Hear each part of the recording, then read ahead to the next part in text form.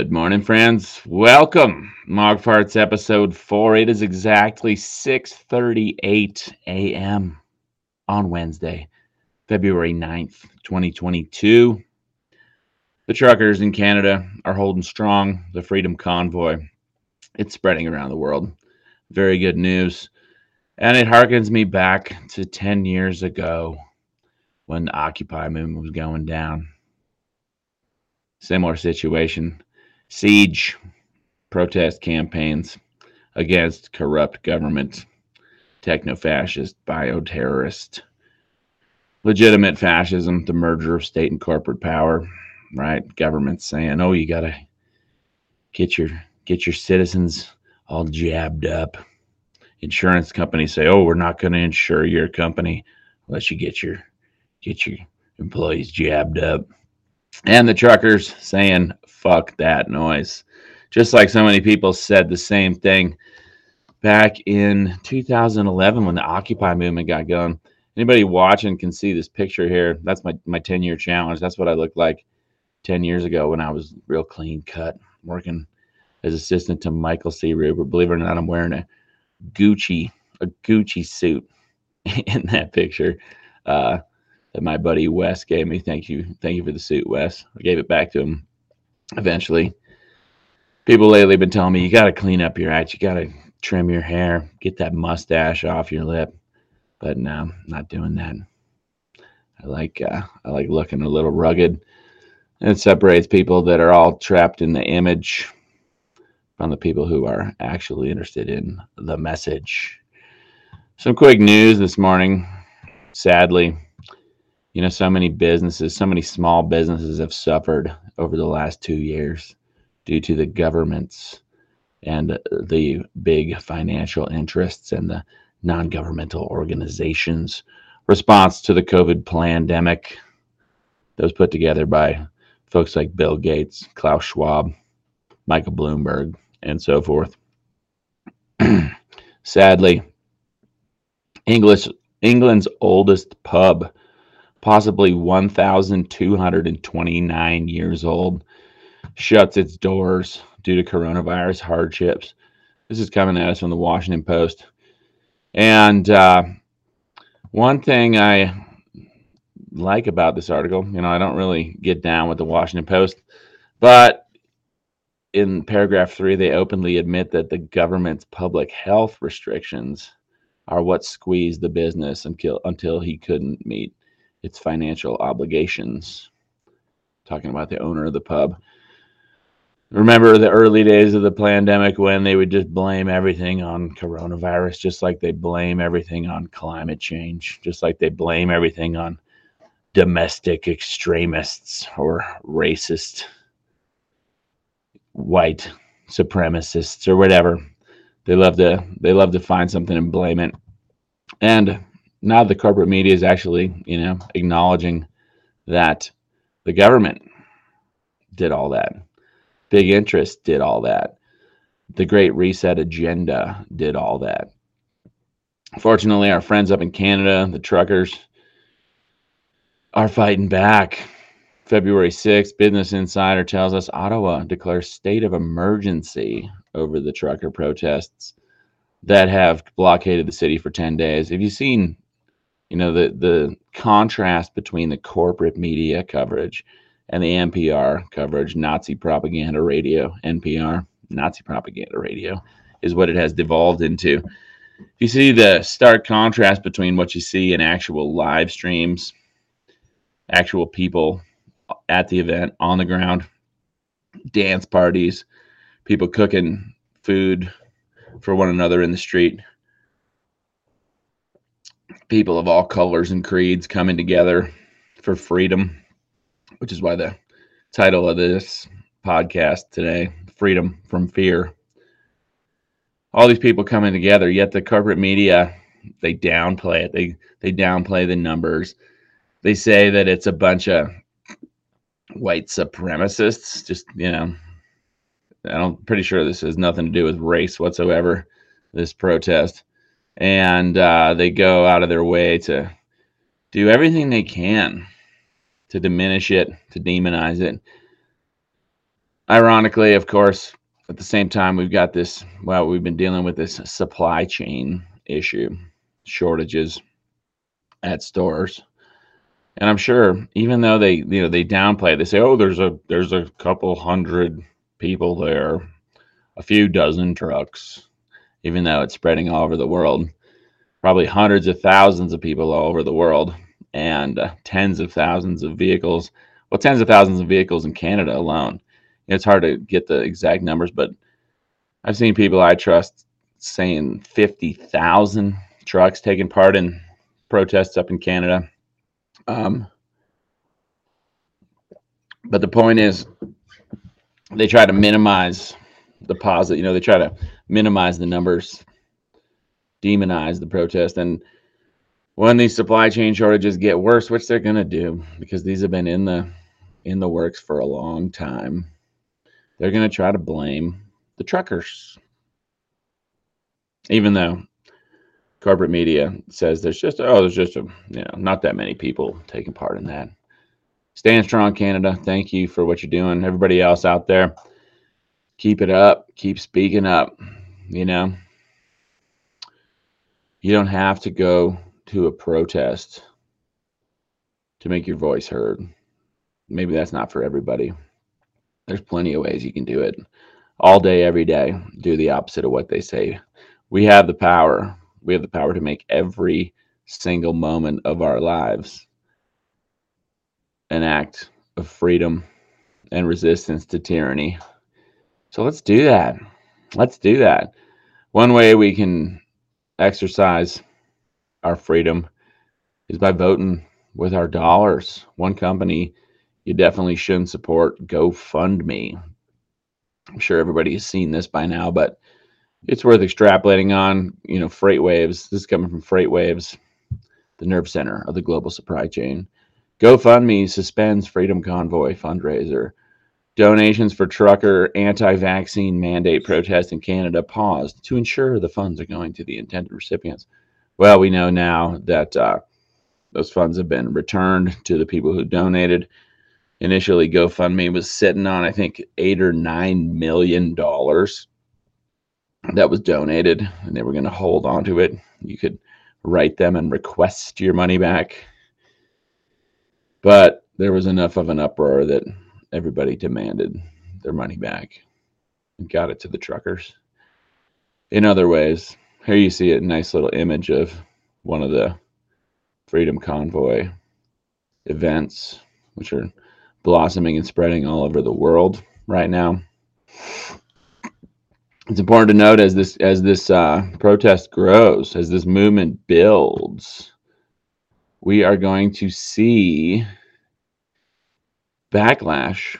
We're going to see dirty, underhanded tactics, agent provocateurs, false flag events, and stuff like that, as the government attempts to demonize and shut down these protests. We all remember the Occupy movement and the Standing Rock protests. Well, actually, protest is the wrong word.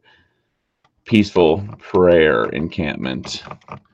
And this whole Freedom Convoy thing reminds me of a time when the government blockaded a road.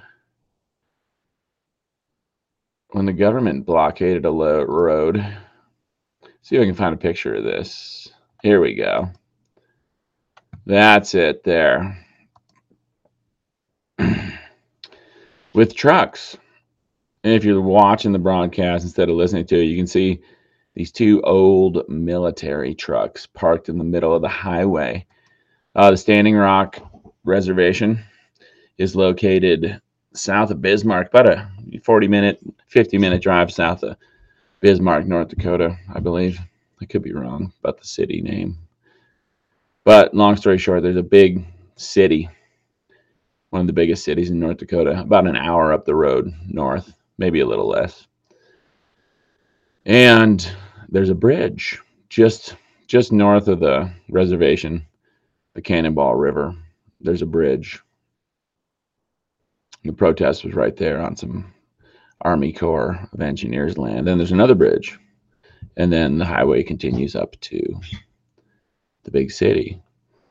Well, Long story short, the government took back, there was like an advanced camp that that was actually on the pathway of the proposed oil pipeline that the natives were protesting against. And the government basically raided that camp, pushed everybody back, arrested a bunch of people, cracked a bunch of heads, used overt violence to evict these people from their protest encampment, beat everybody back, pushed them back several hundred yards down the hill, down past this bridge. And then they took these two old military trucks. They look like Vietnam War era surplus. And they parked them like that, blocking the road, supposedly to, temporarily assure that nobody came through, right? And then that night, my buddy Derek Bros, thanks for everything you do. He was out there at the time. I hadn't been out to Standing Rock yet. This took place in maybe September, October of the first year of the protest. I'm going to see if I can find another image for you. And they parked these trucks down there. And then that night, interestingly, here we go. Boom. That night, the trucks were burned. And Derek was down there by the bridge when these guys showed up in this pickup truck, guys who hadn't been at the protest before. They showed up, got really aggressive with everybody. They were all dressed similarly. They got really aggressive with everybody. And they torched these trucks. And then the government used that as an excuse to erect a giant blockade on the road, saying that, well, because these trucks burned on the bridge was no longer safe, so they had to shut it down, effectively cutting the Standing Rock protest off from the big city to the north. So instead of taking, I don't think it was an hour drive, probably closer to 40 minutes. But then you had to drive around this back road in the wintertime, and it took you, I think, probably an hour and a half, 2 hours to get to the big city going on the back road, because these agent provocateurs torched these trucks on the road, and then the government used the bogus reason to erect a giant blockade on the bridge and shut down the road. That's the sort of tactics the government will resort to starve an occupation, to starve an encampment. Of course, 10 years ago with Occupy, we saw a coordinated federal crackdown where they were busting skulls, throwing people's stuff in the trash, encouraging homeless people, drug addicts to go hang out at the protest, to try to, demonize it, take steam away from the engine of resistance, make it look bad. Maybe I should clean up my image a little bit. I don't know. But the point is, got to be ready for just about anything, especially when we're really and truly, those of us that are really and truly aware of what we're up against. We know these people will stop at nothing to get what they want. They'll wage wars. They will pass bogus laws. They will print up trillions of dollars and gift it to anybody who supports their mission. This one's interesting news. I'm sure y'all saw this. The Biden administration, free crack pipes. GOP outraged at the $30 million Biden plan to fund crack pipe distribution. It's a clown world. My old boss, Michael C. Rupert, rest in peace, Mike, former LAPD narcotics detective who blew the whistle on the CIA smuggling cocaine into the country, fueling the crack cocaine epidemic that swept through inner cities back in the day. still affecting inner cities. Well, people all over. Thinking about drugs, man. Obviously, stuff like nicotine, alcohol that are legal that derail so many people's lives. And you got all the pharmaceutical drugs that are perfectly legal that fuck people up. And you got the hard street drugs like heroin, fentanyl, cocaine, all the party drugs, all the illegal drugs. Despite the 40-year war on drugs, they still seem to find their way into the country somehow. And now we got the President of the United States handing out crack pipes. These are the sort of tactics. Another tactic they use, they jack up the price of everything, right? Inflation. We're told, it's a sign of progress. If the value of housing goes up, that's good for the economy, right? But in reality, a truly successful civilization, the cost of everyday goods and services, the basic fundamentals you need to survive, food, water, shelter, would go down, right? They want us to be afraid of deflation, like, heaven forbid things get cheaper. And here we see, coming from agriculture.com, the cattle price explosion is now, published a couple days ago. Last summer at the 2021 Cattle Industry Convention, market experts from CattleFax told beef producers they could anticipate an explosion in cattle prices within months. Boy, were they right. The surging market for all classes of cattle explains the smiles on producers' faces at the 2022 Cattle Industry Convention taking place this week in Houston. Fed cattle prices now near $140 per CWT are up $25 from last year. Feeder calves are now over $2 a pound at many auction markets from $1.60 last year. So that's huge inflation. Well, we got that going on. Cost of food, cost of fuel, cost of housing, cost of living going up. An artist recently placed a cube made of $11.7 million worth of gold in Central Park. Wow. You made a cube out of gold. $11.7 million worth. Put it in a park just to, I don't know what. Crazy clown world we live in. Luckily, locally here, we can escape off into the mountains to get away from the madness. I've been doing a lot of skiing. Still finding plenty of good snow out there, even though we haven't had a real good snowstorm in a month. Local Abbey forecast, low at all elevations, all locations. Anybody listening to this, it's still good. Still good on a lot of aspects. A little bit of north, just a little bit of north on west and east aspects, shaded, protected locations, especially between, about 7,000 and 9,000 feet. It's still skiing phenomenally well, so get you some. Take advantage of this opportunity to go explore a place you've never been before.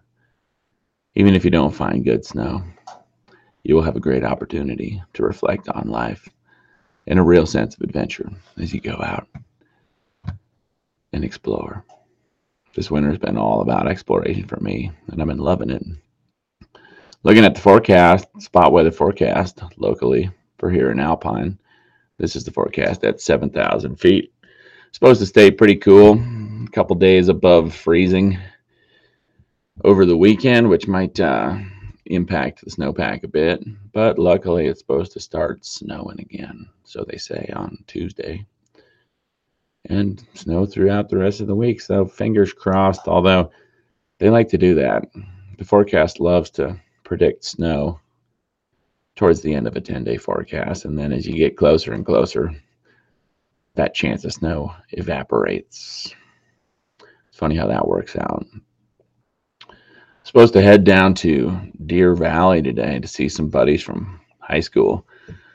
All my high school buddies from Winona, Minnesota. Well, not all of them, but maybe 10 or 12 or 15 of them are getting together they're all doing pretty well for themselves, and that's great. Makes me happy to see my buddies living successful lives, beautiful families, successful businesses, money in the bank. I'm supposed to head down there and visit them, but I got a rule: you don't leave good snow to go skiing. And it looks like the snow down in Park City looks like they've had a harder go than we've had here. No snow in the forecast down there either. I'm not really a big fan of ultra exclusive ski resorts either. Although it is fun when you go there and you get a bunch of stuff for free. And the local ski bums just seem to know that you're a kindred spirit, and they hook you up with free shit. Gotta love it. Somehow you can just roll up, get on a lift, no ticket, go into a bar, get a free drink, free something to eat. Sometimes it just works out that way.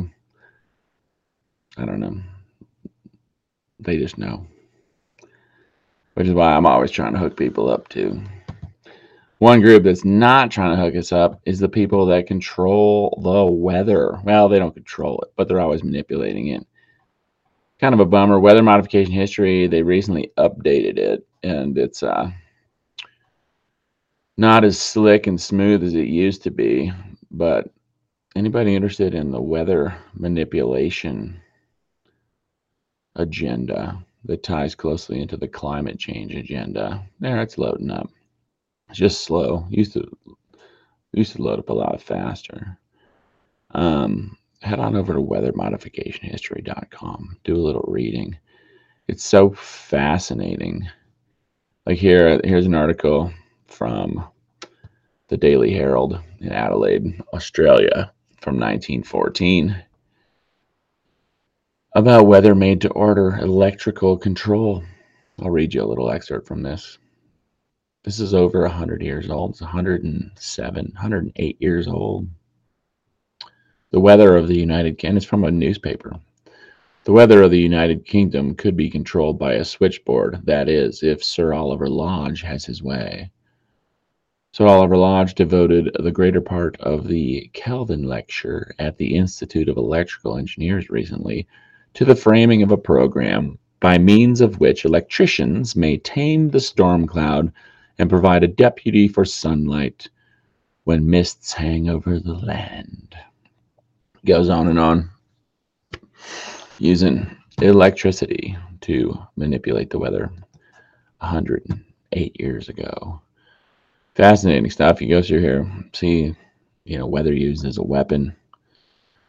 Of course, recently, well, a while ago now, there was the big hoopla about China and the Olympics, the previous Olympics. Oh yeah, the Olympics are going on. That's big news, right? Big news. China using weather modification to improve, quote unquote, improve the weather over the Olympics. Here we go. Microsoft Network. China successfully modified the weather to create clear skies. That's a new one. And then here's a big one. Even CNN reports on this occasionally. In 2020, China to expand weather modification program to cover area larger than India. Okay. People have been playing God with the weather all over this world for over a century.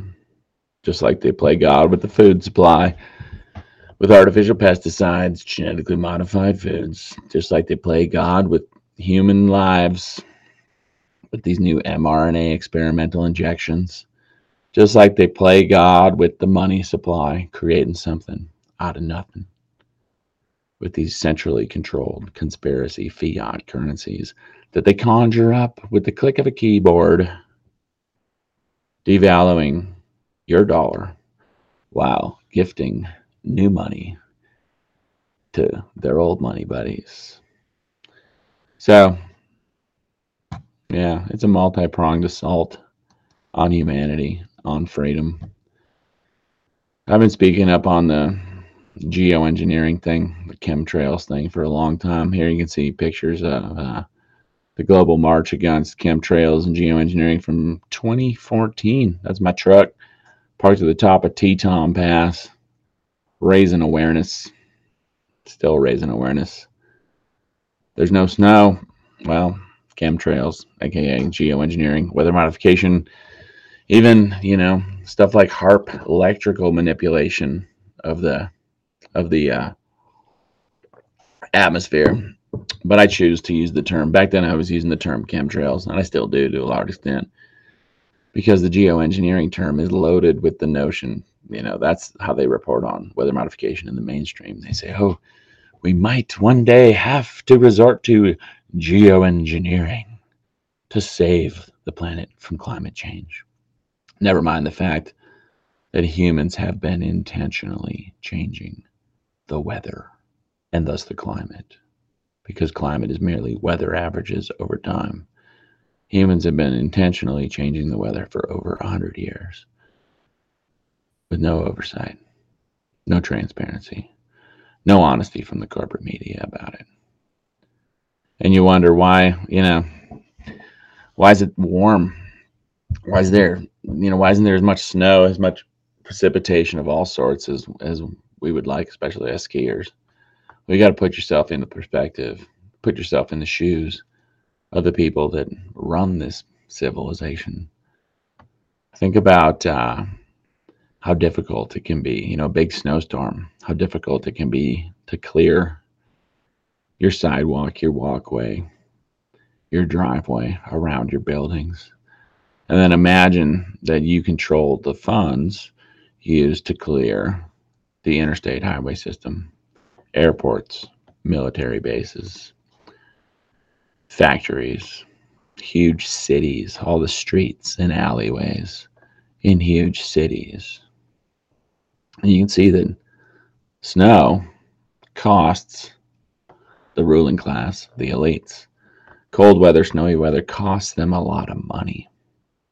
They have to pay it out to plow drivers, stuff like that. They save a lot of money. They can squirrel away a lot more money by keeping it warmer, making it not snow. One of many reasons people manipulate the weather. Of course, you can use the weather as a weapon. Of course, you can use the weather to augment snowpack, augment precipitation. Right? You can get more rain where you want it. You can have less rain where you don't want it.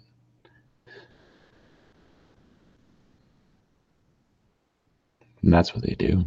They play God with the weather, just like they play God with the food supply, the money supply, human genetics, and so much more. We're told we got to trust these good drug companies. Oh, you got to, they say, oh, you got to get your experimental jabs.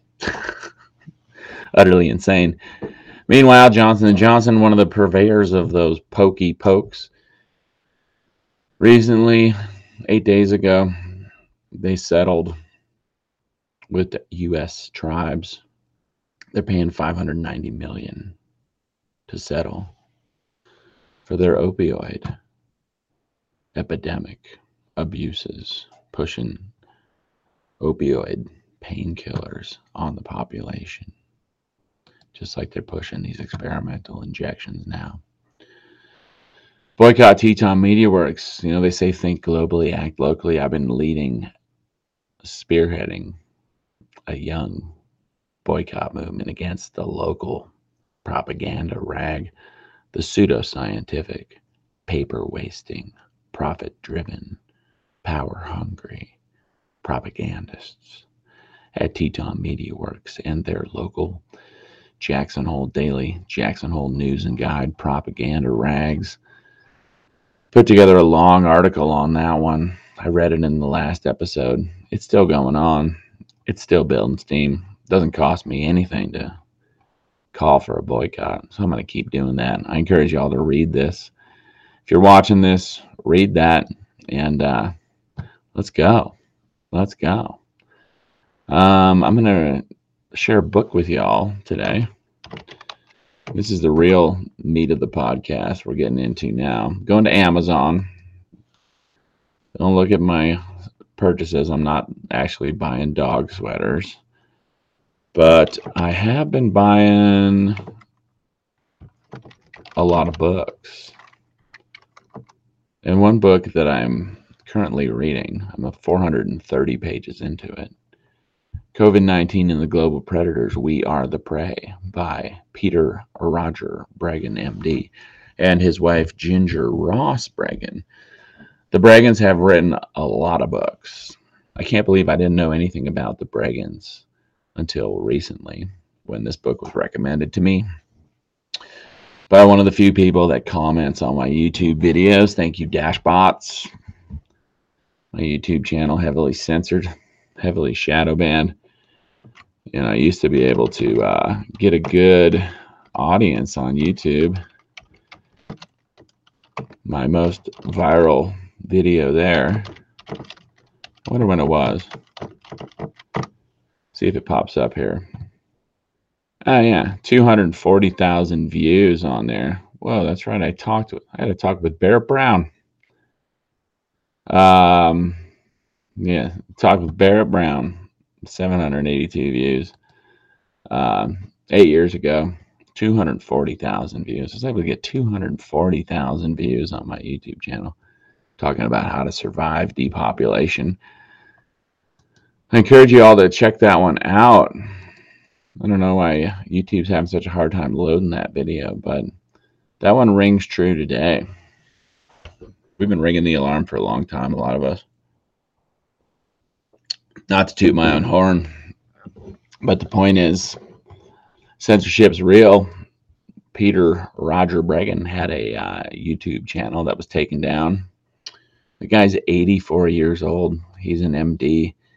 He's been fighting. You know, it's crazy everything this guy has done. This guy has changed the world by using his clout and his voice for good. Peter Bregan, back in the 70s, fighting against lobotomy, the procedure where they would scramble people's brains surgically. Peter Bregan, MD, fought against electroshock therapy, zapping people with electricity to supposedly fix their brains. And he has fought against all sorts of toxic medications in the realm of psychiatry. This guy's been at it for 50 years. 50 years. Fighting the good fight. Fighting for humanity. Check that one out if you would be so inclined. This video, How to Survive Depopulation.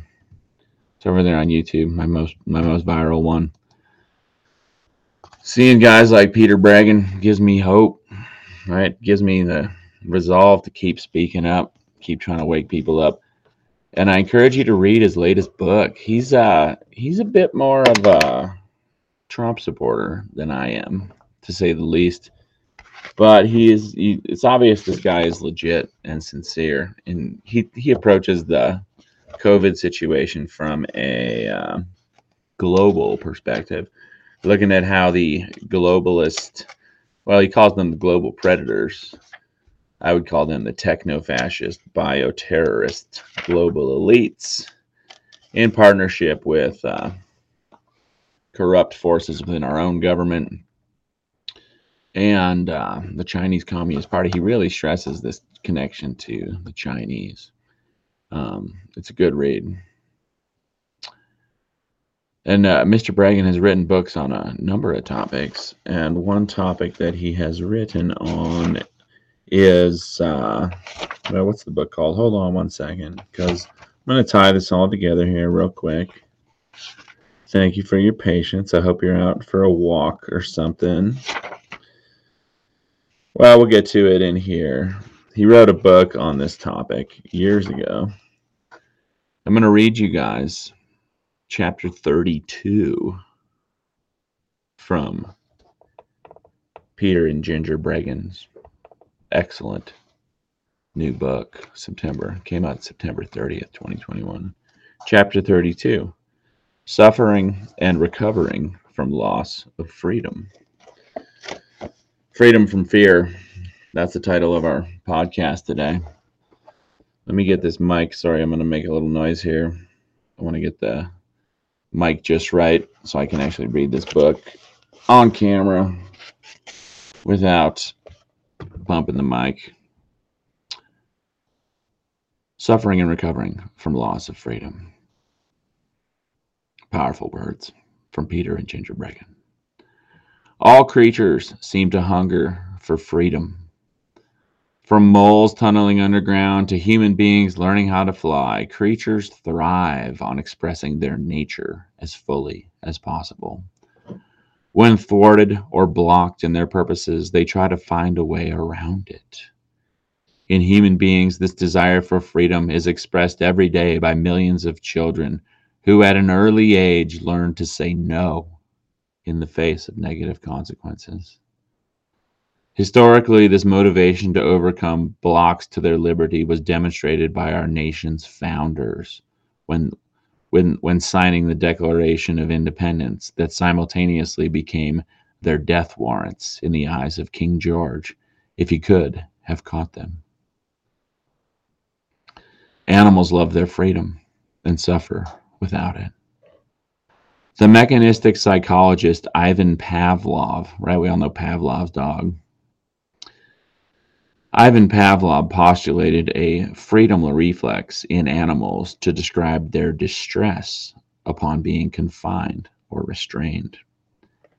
This is a quote from Ivan Pavlov. We tried out experimentally numerous possible interpretations, but though we had had long experience with a great number of dogs in our laboratories, we could not work out a satisfactory solution of this strange behavior until it occurred to us at last that it might be the expression of a special freedom reflex, and that the dog simply could not remain quiet when it was constrained in the stand. Okay, they had some sort of stand they were making the dog occupy. This reflex was overcome by setting off another against it, the reflex for food. We began to give the dog the whole of its food in the stand. At first, the animal ate but little and lost considerably in weight, but gradually it got to eat more until at last the whole ration was consumed. At the same time, the animal grew quieter during the course of the experiments. The freedom reflex was being inhibited. It is clear that the freedom reflex is one of the most important reflexes, or, if we use a more general term, reactions of living beings. This reflex has even yet to find its final recognition. In James's writings, it is not even enumerated among the special human instincts. But it is clear that if the animal were not provided with a reflex of protest against boundaries set to its freedom, the smallest obstacle in its path would interfere with the proper fulfillment of its natural functions. Some animals, we all know, have this freedom reflex to such a degree that when placed in captivity, they refuse all food, sicken, and die. End quote from Ivan Pavlov. Because modern psychology, hold on. Just trying to get this book up here. There we go. What? Well, you get the idea. There. Excuse me. Technical difficulties. I guess that's why Joe Rogan has got young Jamie working the computer for him. Because modern psychology largely ignores or rejects freedom in humans, let alone in animals, Pavlov's concept of the freedom reflex or reaction is as fresh and startling in some ways as it was when he discovered or described it. In the above quote, he calls it one of the most important reflexes of living beings. He describes the necessity of having this reaction. Otherwise, the smallest obstacle in its path would interfere with the proper fulfillment of its natural functions. He directly relates the loss of freedom to extreme suffering, even in animals who, when placed in captivity, they refuse all food, sicken, and die. Helplessness in the face of losing freedom. When Pavlov describes the captive animal's refusal to eat, allowing itself to die, he is seeing the animal enacting the feeling of helplessness that overcomes animals and humans when they lose their freedom. Anyone who has spent time with toddlers has seen that freedom reflex expressing itself and probably has experienced the youngster's negative reactions to being confined or restrained. Eventually, animals and humans tend to adapt to the suffering caused by the loss of freedom and may stop attempting to fight back or to escape.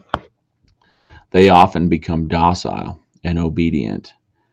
They may end up identifying with the oppressor, as in the classic Stockholm syndrome. It is the threat facing us all at this moment, the threat that we will be overcome by helplessness in the form of docility and obedience, and eventually identify with and support our oppressors. Jeffrey Masson on animal freedom. I asked the one person in the world whose books have most encouraged my feelings of empathy for animals if he would comment on animals and their need for freedom for my legal report in the Ohio case, and then for inclusion in this book. He is Jeffrey Masson, the author of When Elephants Weep and Dogs Never Lie About Love. And here is what he wrote. In a new book, Mama's Last Hug, Franz de Waal, director of the Living Link Center at the Yerkes National Primate Research Center, tells the story of Mama, a chimpanzee who was 59, the great matriarch of the colony at Burgers Zoo at Arnhem in the Netherlands. She was curled up in the fetal position in her straw nest, clearly in her last days.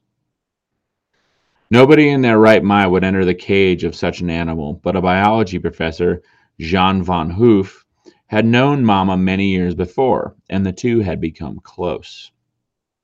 As soon as she saw the old professor, himself approaching 80, enter the cage, a first anywhere, barely able to move, she managed to get up from her nest, and one of the staff took a video of what happened next. She came very close, and when she recognized him and began making sounds of joy that chimpanzees make at reunions, threw her arms open and embraced him as he cried in joy. It's a lovely story, no doubt, but what made me sad was not that Mama was saying goodbye to her human friend, but that she had spent more than 50 years in captivity. Chimpanzees do not belong in a cage anywhere for any reason, period. It is a crime against nature. But then is that not true of all zoos? I would have to say yes. No wild animal should ever live in a cage or be fenced in or on an island surrounded by a moat. It is not natural, that is, it goes contrary to its nature. It has taken some time for humans to recognize the depth of suffering that animals show when they are confined in a cage or even in a corral. Remember, this is not something they ever experience in the wild. Yes, a prey animal is killed, but swiftly. No other animal, other than man, puts a member of a different species into a cage or confinement for life. The depression that overcomes every single confined animal is well known now to animal scientists.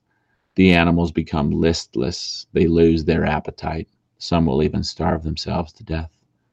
They lose their interest in other animals, even their own partners. In short, they give up on life. Some will eventually recover, but their lives have been marked forever, and not for the better. Well, you might well ask, is that not true of horses then? After all, you cannot allow a horse to simply wander. No, you cannot. And that, to me, is a weighty argument against the domestication of horses. How about parrots then? Absolutely not. Parrots are not even domesticated. They are not meant to live in cages. Orcas and dolphins? Perish the thought. But then what about cats and dogs? Ah, that is a difficult topic. You cannot simply leave a dog to go in and out of the house, but the difference is that the dog wants to be there. The dog chooses to live with you, as does a cat, possibly the only animal we can allow its freedom. Cats come and go as they please, and that is how it should be. Freedom is essential to all animals. They all need it. They all want it, every bit as much as we do. What is the worst thing that can happen to a human? To be locked in prison or a psychiatric ward, or even to be forbidden to leave a country. Think of North Korea. To be trapped is to be deprived of perhaps our single most cherished possession, freedom. We are animals after all, and just like all other animals, we want to live free. Humans love freedom too. That's the end of the quote. Humans love freedom too. Much like animals, humans can become dismal and despairing when faced with their loss of freedom. Unless their spirit has been crushed, humans want nothing more than to escape even the most accommodating prison or their involuntary confinement at home. In humans, like many animals, loss of freedom can lead to overwhelming feelings of helplessness and, as I describe in my book, guilt, shame, and anxiety. It can result in every expression of our basic negative emotional reactions, including anger, emotional numbness, guilt, shame, and anxiety. As an aside, that's the book I was looking for, Guilt, Shame, and Anxiety. I'm going to get that one next and read it, because I think these things affect a lot of us in ways that we subconsciously can't fully comprehend. An entire nation is being deprived of its pride and dignity without the perpetrator seeming to give it a second thought. We are criticized or even censored if we express outrage over the suffering the lockdowns are causing so many of us. This is a large part of the dehumanization process, robbing people of their freedom and then refusing to recognize that loss of freedom is itself a demeaning process and experience, in addition to its more obviously destructive aspects.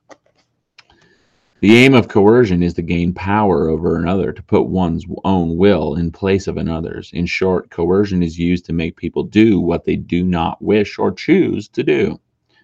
To refrain from coercing others and to resist being victimized we must be able to identify coercion and find better alternatives. This is true in both our personal and our political lives. The founders of this nation, including those who conceived of it and fought for it, often saw themselves as expressing and defending their desire for liberty and their earnest goal to see freedom spread throughout the world. Suppression of choice making and freedom. The suppression of our freedom can lead to the self-imposed suppression of our desire and capacity for making choices. We become seemingly unable to make decisions and take actions on our own. When freedom seems utterly lost, it can become too painful and perhaps unimaginable to make choices. The fear of punishment for seeking freedom can also make us suppress our wishes in order to stay out of trouble. The profound resentment we feel can confuse and disable us. Children, for example, often stop wishing for things they believe they cannot have or that will lead to punishment, including more freedom. The self-suppression of our need and desire for freedom leads to apathy, indifference, and docility. That is the result of our giving up making choices on our own behalf. As a part of this collapse into helplessness, we stop blaming others and instead blame ourselves in self-punitive, demoralizing ways. All oppressive situations, from domestic violence and cult experiences to brainwashing and political oppression, such as the world is undergoing during COVID-19, can result in this outcome as the person being controlled gives up trying and becomes helpless and unable to make choices. Guilt, shame, and anxiety are emotions which, when stirred up in the extreme, can cause people to withdraw and to experience themselves as having no free will or self-determination. It is often expressed as apathy and indifference. This is closely related to the emotional blunting I describe as one of the negative legacy emotions in my book, guilt, shame, and anxiety, understanding and overcoming your negative emotions. As an aside, I got to read that book. Studies on an individual and political level show totalitarian environments create abolition, apathy, and indifference. After the fall of the Berlin Wall, older people from behind the Iron Curtain were so indoctrinated into dependence and helplessness they could not rejoice in the changes, which was left more often to youth.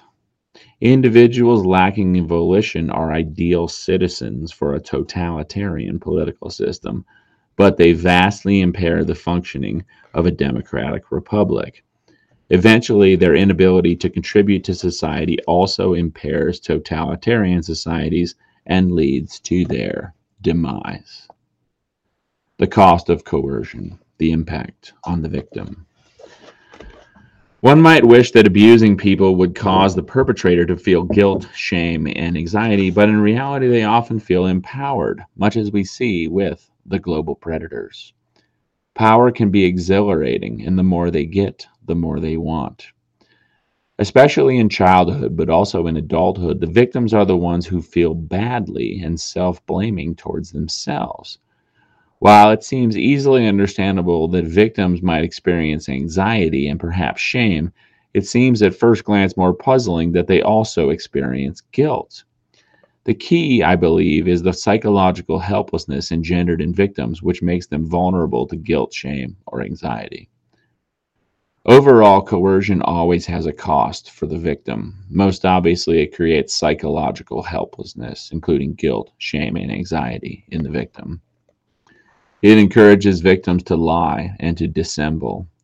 While perpetrators lie to others and sometimes to themselves to cover up their abuses, victims learn to lie and dissemble to avoid or minimize further oppression.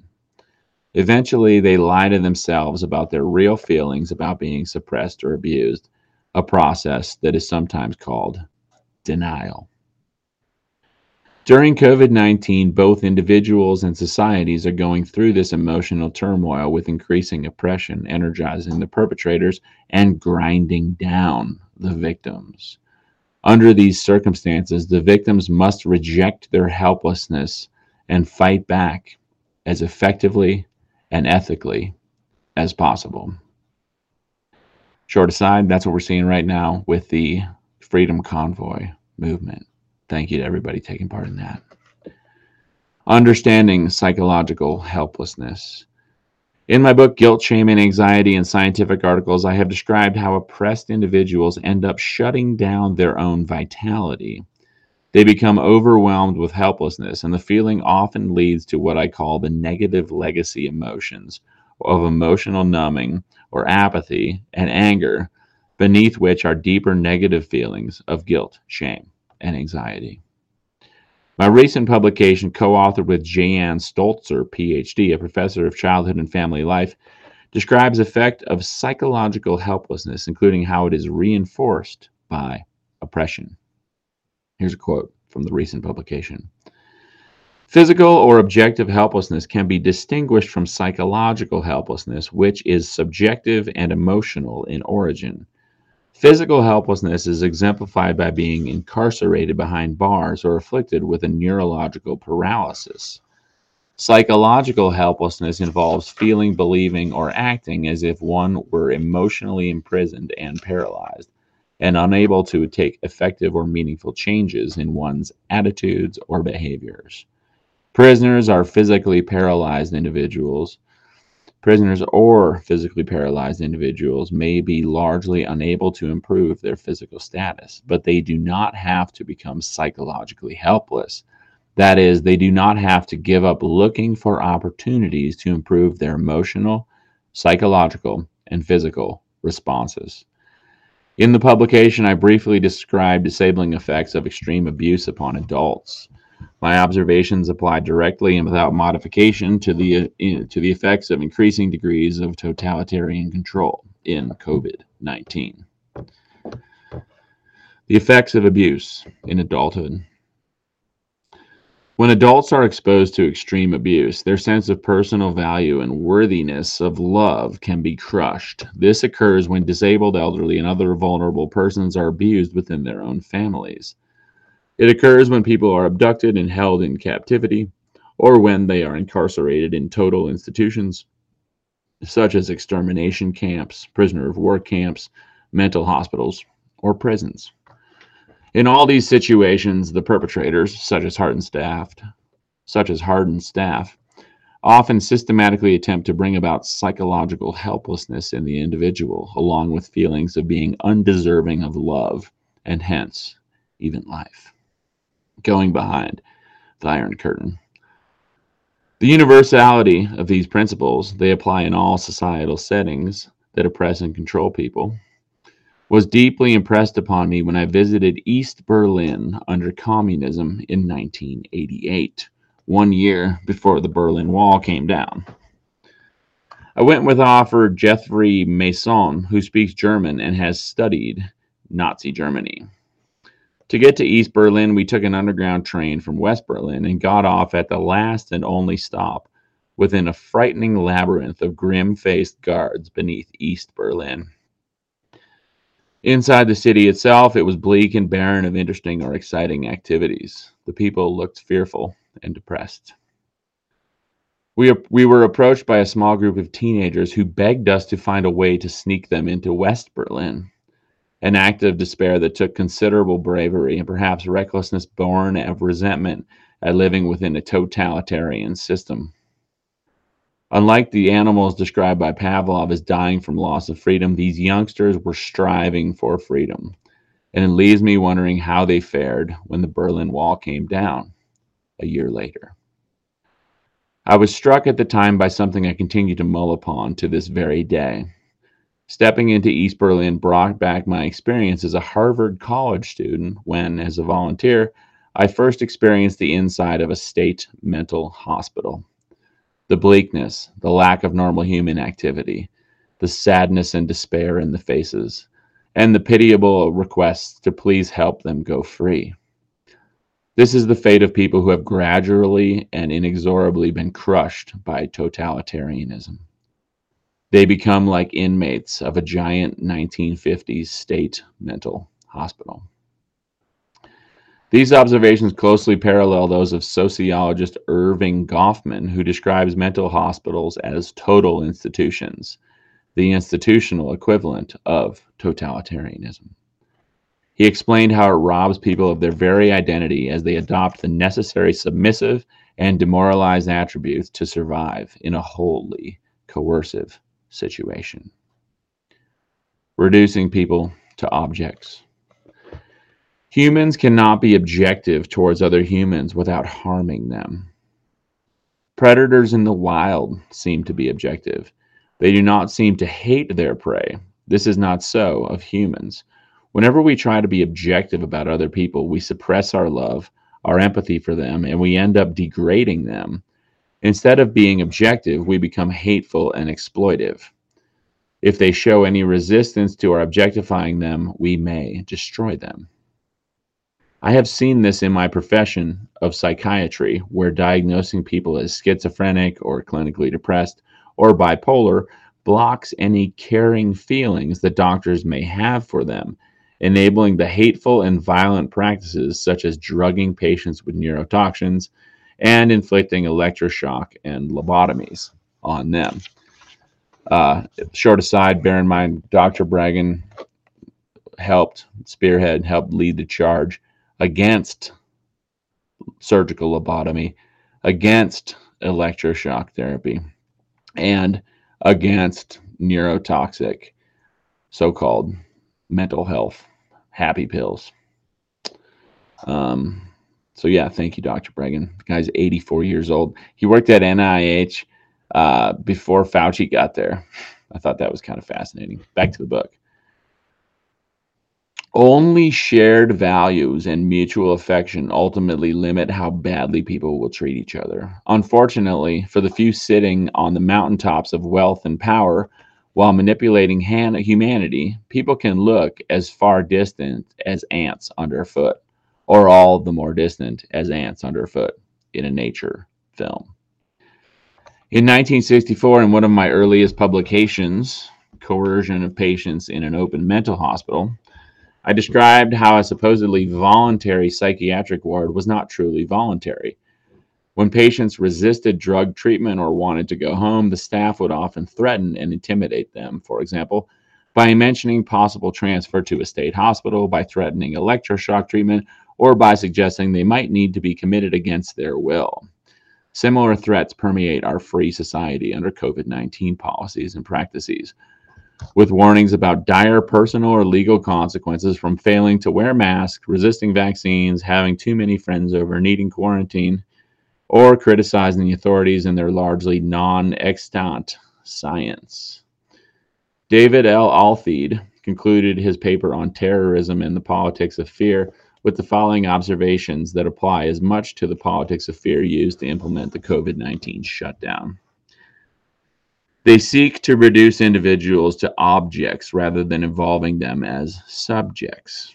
The element of direct physical coercion is either open or poorly concealed, and there is no further goal than that of either neutralizing the threat or making it manageable.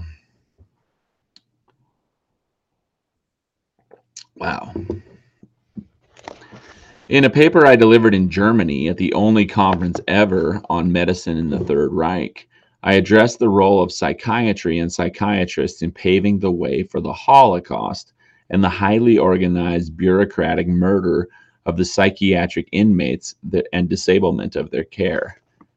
Very consistent with the final remarks of Altheed's paper, I concluded in my published version of the paper that in order to dominate and destroy people, the German psychiatrist had to think of them and treat them as if they were objects.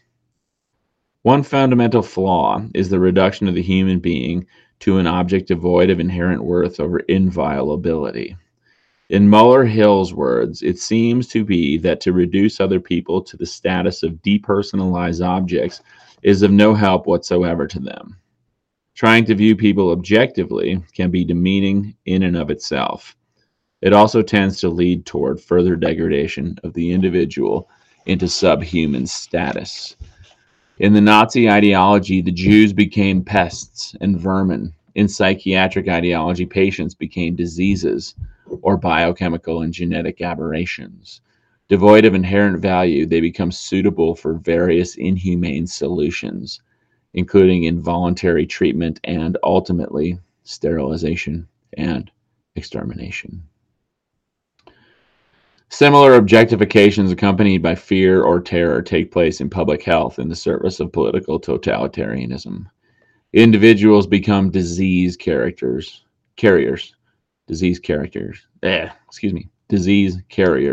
or merely contacts. And all the protections given to human beings in the Constitution and Bill of Rights become null and void. We should apply the Nuremberg Code to obtaining consent for vaccination from prisoners, hospitalized mental patients, or nursing home inmates.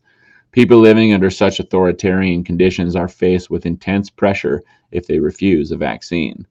Therefore, they cannot give voluntary consent to dangerous experimental procedures such as Operation Warp Speed vaccines. Vaccines should not be offered to them any more than they should be offered the opportunity to participate in other kinds of dangerous or life-threatening experiments. Extending that principle, as Ginger Bregan has pointed out, society itself has now become so authoritarian and threatening surrounding COVID-19 issues that people feel compelled to volunteer for the vaccine. If they do not volunteer, they are subject to social rejection and to increasing limitations on their freedom, such as going to school, traveling, working at the office, shopping in stores, or going to public events. Therefore, these experimental and dangerous vaccines should not be given to anyone, and we should return to the stricter standard of requiring that they pass through the FDA approval process before being marketed. Using increasing and yet inconsistent threats. Some recent threats employed by shutdown advocates are reminiscent of totalitarian governments. One such example is the mayor of New York City, Bill de Blasio, telling citizens to use a special hotline to photograph and report their neighbors and other people who were not following all the shutdown rules.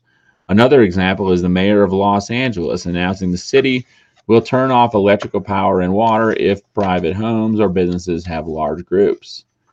Issuing catastrophic threats is a major way of making people docile. On March 6, 2020, the Australian National University reportedly declared, in the most disastrous scenario, the global death toll could reach a staggering 68 million. The best scenario was 15 million. The first author, Warwick McKibben, was also associated with the Brookings Institute. On March 10, 2020, Tom Frieden, the former head of CDC, wrote we could have 1 million deaths in the U.S. On March 16, 2020, the New York Times reported White House takes new line after dire report on death toll. A new twist on threats was made in a recent scientific publication on August 13, 2020, entitled Comparison of Estimated Excess Deaths in New York City During the COVID-19 and 1918 Influenza Pandemic. On August 15, 2020, the fantastical manipulations to make this comparison were correctly debunked by Richard Epstein in a report, COVID-19 Confusion. So he's talking about, as an aside, Bregan's talking about all these threats. Oh, we're going to see X number of deaths unless you follow our standards. Of course, we recently saw, it was ironic, it came from Johns Hopkins Bloomberg School of Public Health, or some organization at Johns Hopkins, not necessarily the Bloomberg School. But they said, oh, the lockdowns, they decreased the death rate by 0.2%, if that. But back to the book. I recently had a personal experience of inflicting uncertainty on helpless beings under my control. Ooh, interesting. In the cold weather, I wanted to encourage my dogs to respond more quickly when I called them to return home with me after walking outdoors in the snow. So I began to give them treats after we returned home. But I enjoy walking them so many times a day, I decided to give them occasional or intermittent treats. After a few weeks of this erratic rewarding, became apparent to me, my wife Ginger, and her mom Jean, that the dogs became anxious and confused at those times that I did not give them their expected treats. Anthony Fauci's well-documented flip-flopping on issues represents this kind of unnerving practice. Good point. Censorship is loss of freedom.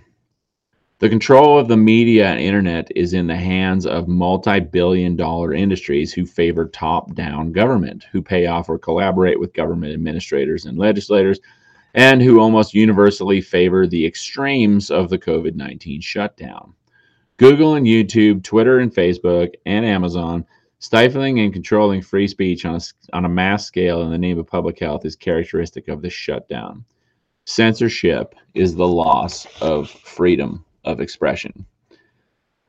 As a most astounding example, Alex Berenson, the highly respected, although I don't respect Berenson too much. I got to disagree with you on that one, Mr. Bregan.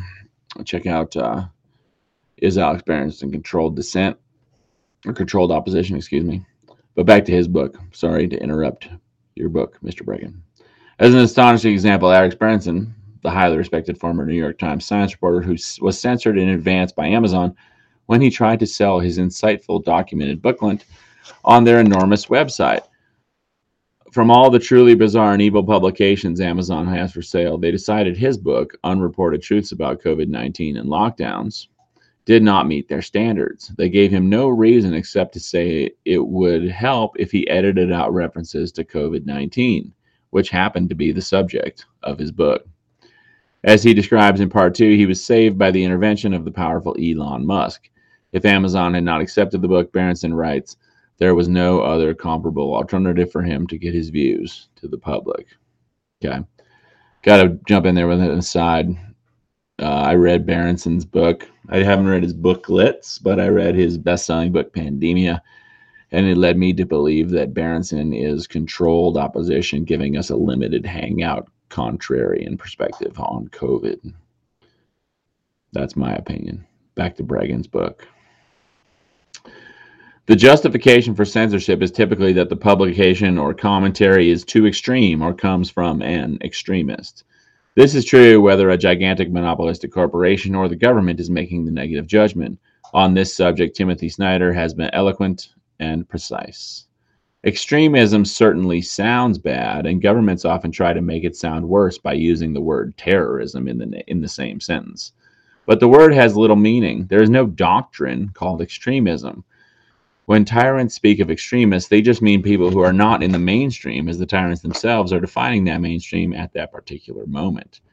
Dissidents of the 20th century, whether they were resisting fascism or communism, were called extremists. Modern authoritarian regimes, such as Russia, use laws on extremism to punish those who criticize their policies. In this way, the notion of extremism comes to mean virtually everything except what is, in fact, extreme: tyranny. In our ordinary activities as citizens, we may feel censorship does not have much impact on our lives. For example, if you want to look up critical information about Dr. Fauci or Bill Gates, you may feel satisfied with what you find on Google or on Wikipedia or even on social media. Once you begin to dig deeper and to talk to people with critical opinions, you will realize how thoroughgoing the censorship can be in the interest of progressing globalism. Even if you go to your favorite media on the left, such as CNN, or the right, such as Fox News, you may think you're getting something nearer the truth, but you will find sparingly little about most of the issues discussed in this book. You will uncover pitifully little about the routine corruption that runs amok in major corporations, because both the left and the right media now depend on advertising coming from globalist corporations. Large corporations and the limits of human caring. Why does corporate life go morally south? We humans evolved to live in extended nomadic families, often no larger than 20 or 30 in number. This went on for hundreds of thousands of years until the advent of villages a mere 10,000 years ago. Thus, we evolved to care about the well-being of the people nearest and dearest to us in our nomadic extended family, while feeling fearful, defensive, or predatory toward the great body of humanity surrounding us. While our capacity to care about people close to us persists, many of us work in large corporations, institutions, or agencies where we impact people whose names we will never know and whose faces we will never see. Whether we are working for a drug company or a government agency, most of us lack concern and empathy for the distant people over whom we have so much power. On top of that, the breakdown of traditional cultural ties that bind large groups of people, such as nationalism, a shared history, religion, and varied cultural identities, leave these human predators unrestrained by any broad sense of affiliation or love for the people they are perpetrating against. The world has turned into a field full of prey, at times a killing field, for all enormous predators who feel little or no attachment to the vast numbers of people over whom they seek economic, religious, or political dominion. With the rejection of basic principles and sound ethics so rampant in modern society, those who run large entities of any kind, governmental, corporate, and religious, have become easily corrupted, putting their own power and wealth and their own institutions above all else. As I describe in my book, Guilt, Shame, and Anxiety, we evolved over millions of years to feel attached, loving, and obligated to our immediate family, while often fearing and avoiding strangers. In our personal and family relationships, we naturally feel negative, inhibitory emotions like guilt, shame, and anxiety when we behave badly. However, we may feel little or no concern for strangers somewhere else in the world who are being directly or indirectly disadvantaged or harmed by our activities. A person who would never cheat in ordinary life, that is, with friends or family, might think nothing of manipulating data in a computer to make the corporation's products look safer and more useful than they are. This human weakness with respect to caring about people with whom we have no kinship and little or no contact, and on whom we depend for making a profit, dooms large, heartless entities to becoming corrupt. This vulnerability exists whether we are talking about large government, giant corporations, powerful political parties, or international religious organizations. Even worse, these large entities will become even more monstrously corrupt if there are no competing or inhibiting entities, such as effective governmental watchdog agency, a free press dedicated to honesty and the public good, or a strong president protective of America and liberty. The strength and independence of America is the predominant reason this disparate group of global predators feels the need to cooperate and to get strength from each other. Many of them have strong financial ties to America from which they draw much of their power. But as others have warned, these parasites are endangering the host with globalism and with their ties to the Chinese communists. SilverDollar.com describes part of that paradoxical process of the globalists destroying their host.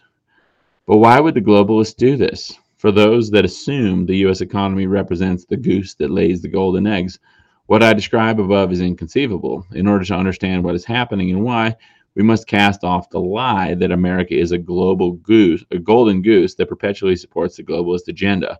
Rather, America is more like a host to the globalist parasites. And once the host is drained of all vitality, the parasites will leave and move on to bigger and better targets. Globalists are not only predators, but they are also parasites that live off the subjugation of other people. In a profound sense, all humans who profit off the unfreedom of other people are parasites. I'm going to read that again. In a profound sense, all humans who profit off the unfreedom of other people are parasites. And when they go too far, they kill their host, the captive people they are exploiting.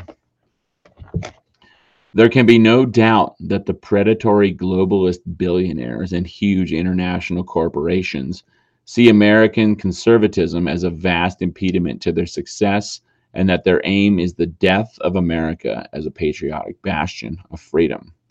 If the globalist left continues to succeed in destroying America from within, as a freedom-loving nation, they will clear an open road for the Chinese communists on their way to dominating Earth.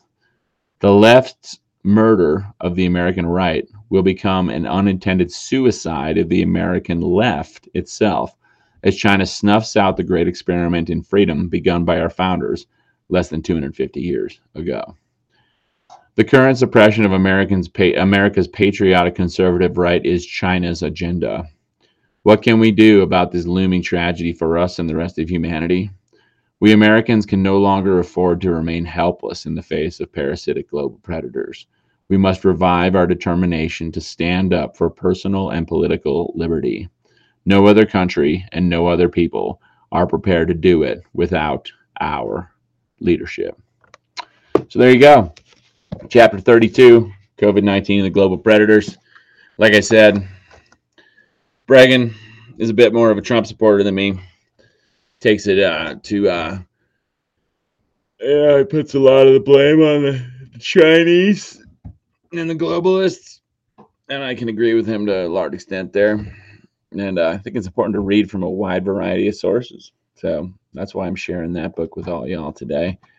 Fascinating read. You know, whether I agree or disagree with Mr. Bregan on everything, I certainly appreciate the fact that he has spent 50 years, over 50 years. He said his first article, you know, in that chapter, he mentions his first book or article published in 1964 about psychiatric patients in mental institutions, in involuntary mental institutions, being threatened with the notion of being lobotomized or electroshocked or moved to a involuntary institution as a way of controlling them and coercing them. 1964. I got a 1964 T-Bird. Gonna fix that up this summer. Paint it up all pretty. Ride around. Join the freedom convoys. You know. There's a quote there somewhere. The tree of liberty must occasionally be, must frequently, I think, be watered with the blood of tyrants and patriots. And it seems like we're kind of at that point. Of course, I would prefer, and I hope you do too, I would prefer things to remain peaceful. But, you know, humanity, hope for the best, prepare for the worst, right? On that note, that's another episode in the can. Thanks for tuning in. MOGFARTS, episode 4, February. Yeah, it's 8 a.m. on the dot, 7:58 a.m., February 9th, 2022. Thank you all for tuning in. Really appreciate it. Big shout out, big thank you to everybody standing up for freedom. I've had people trying to get me to help organize some protests. I should jump on that.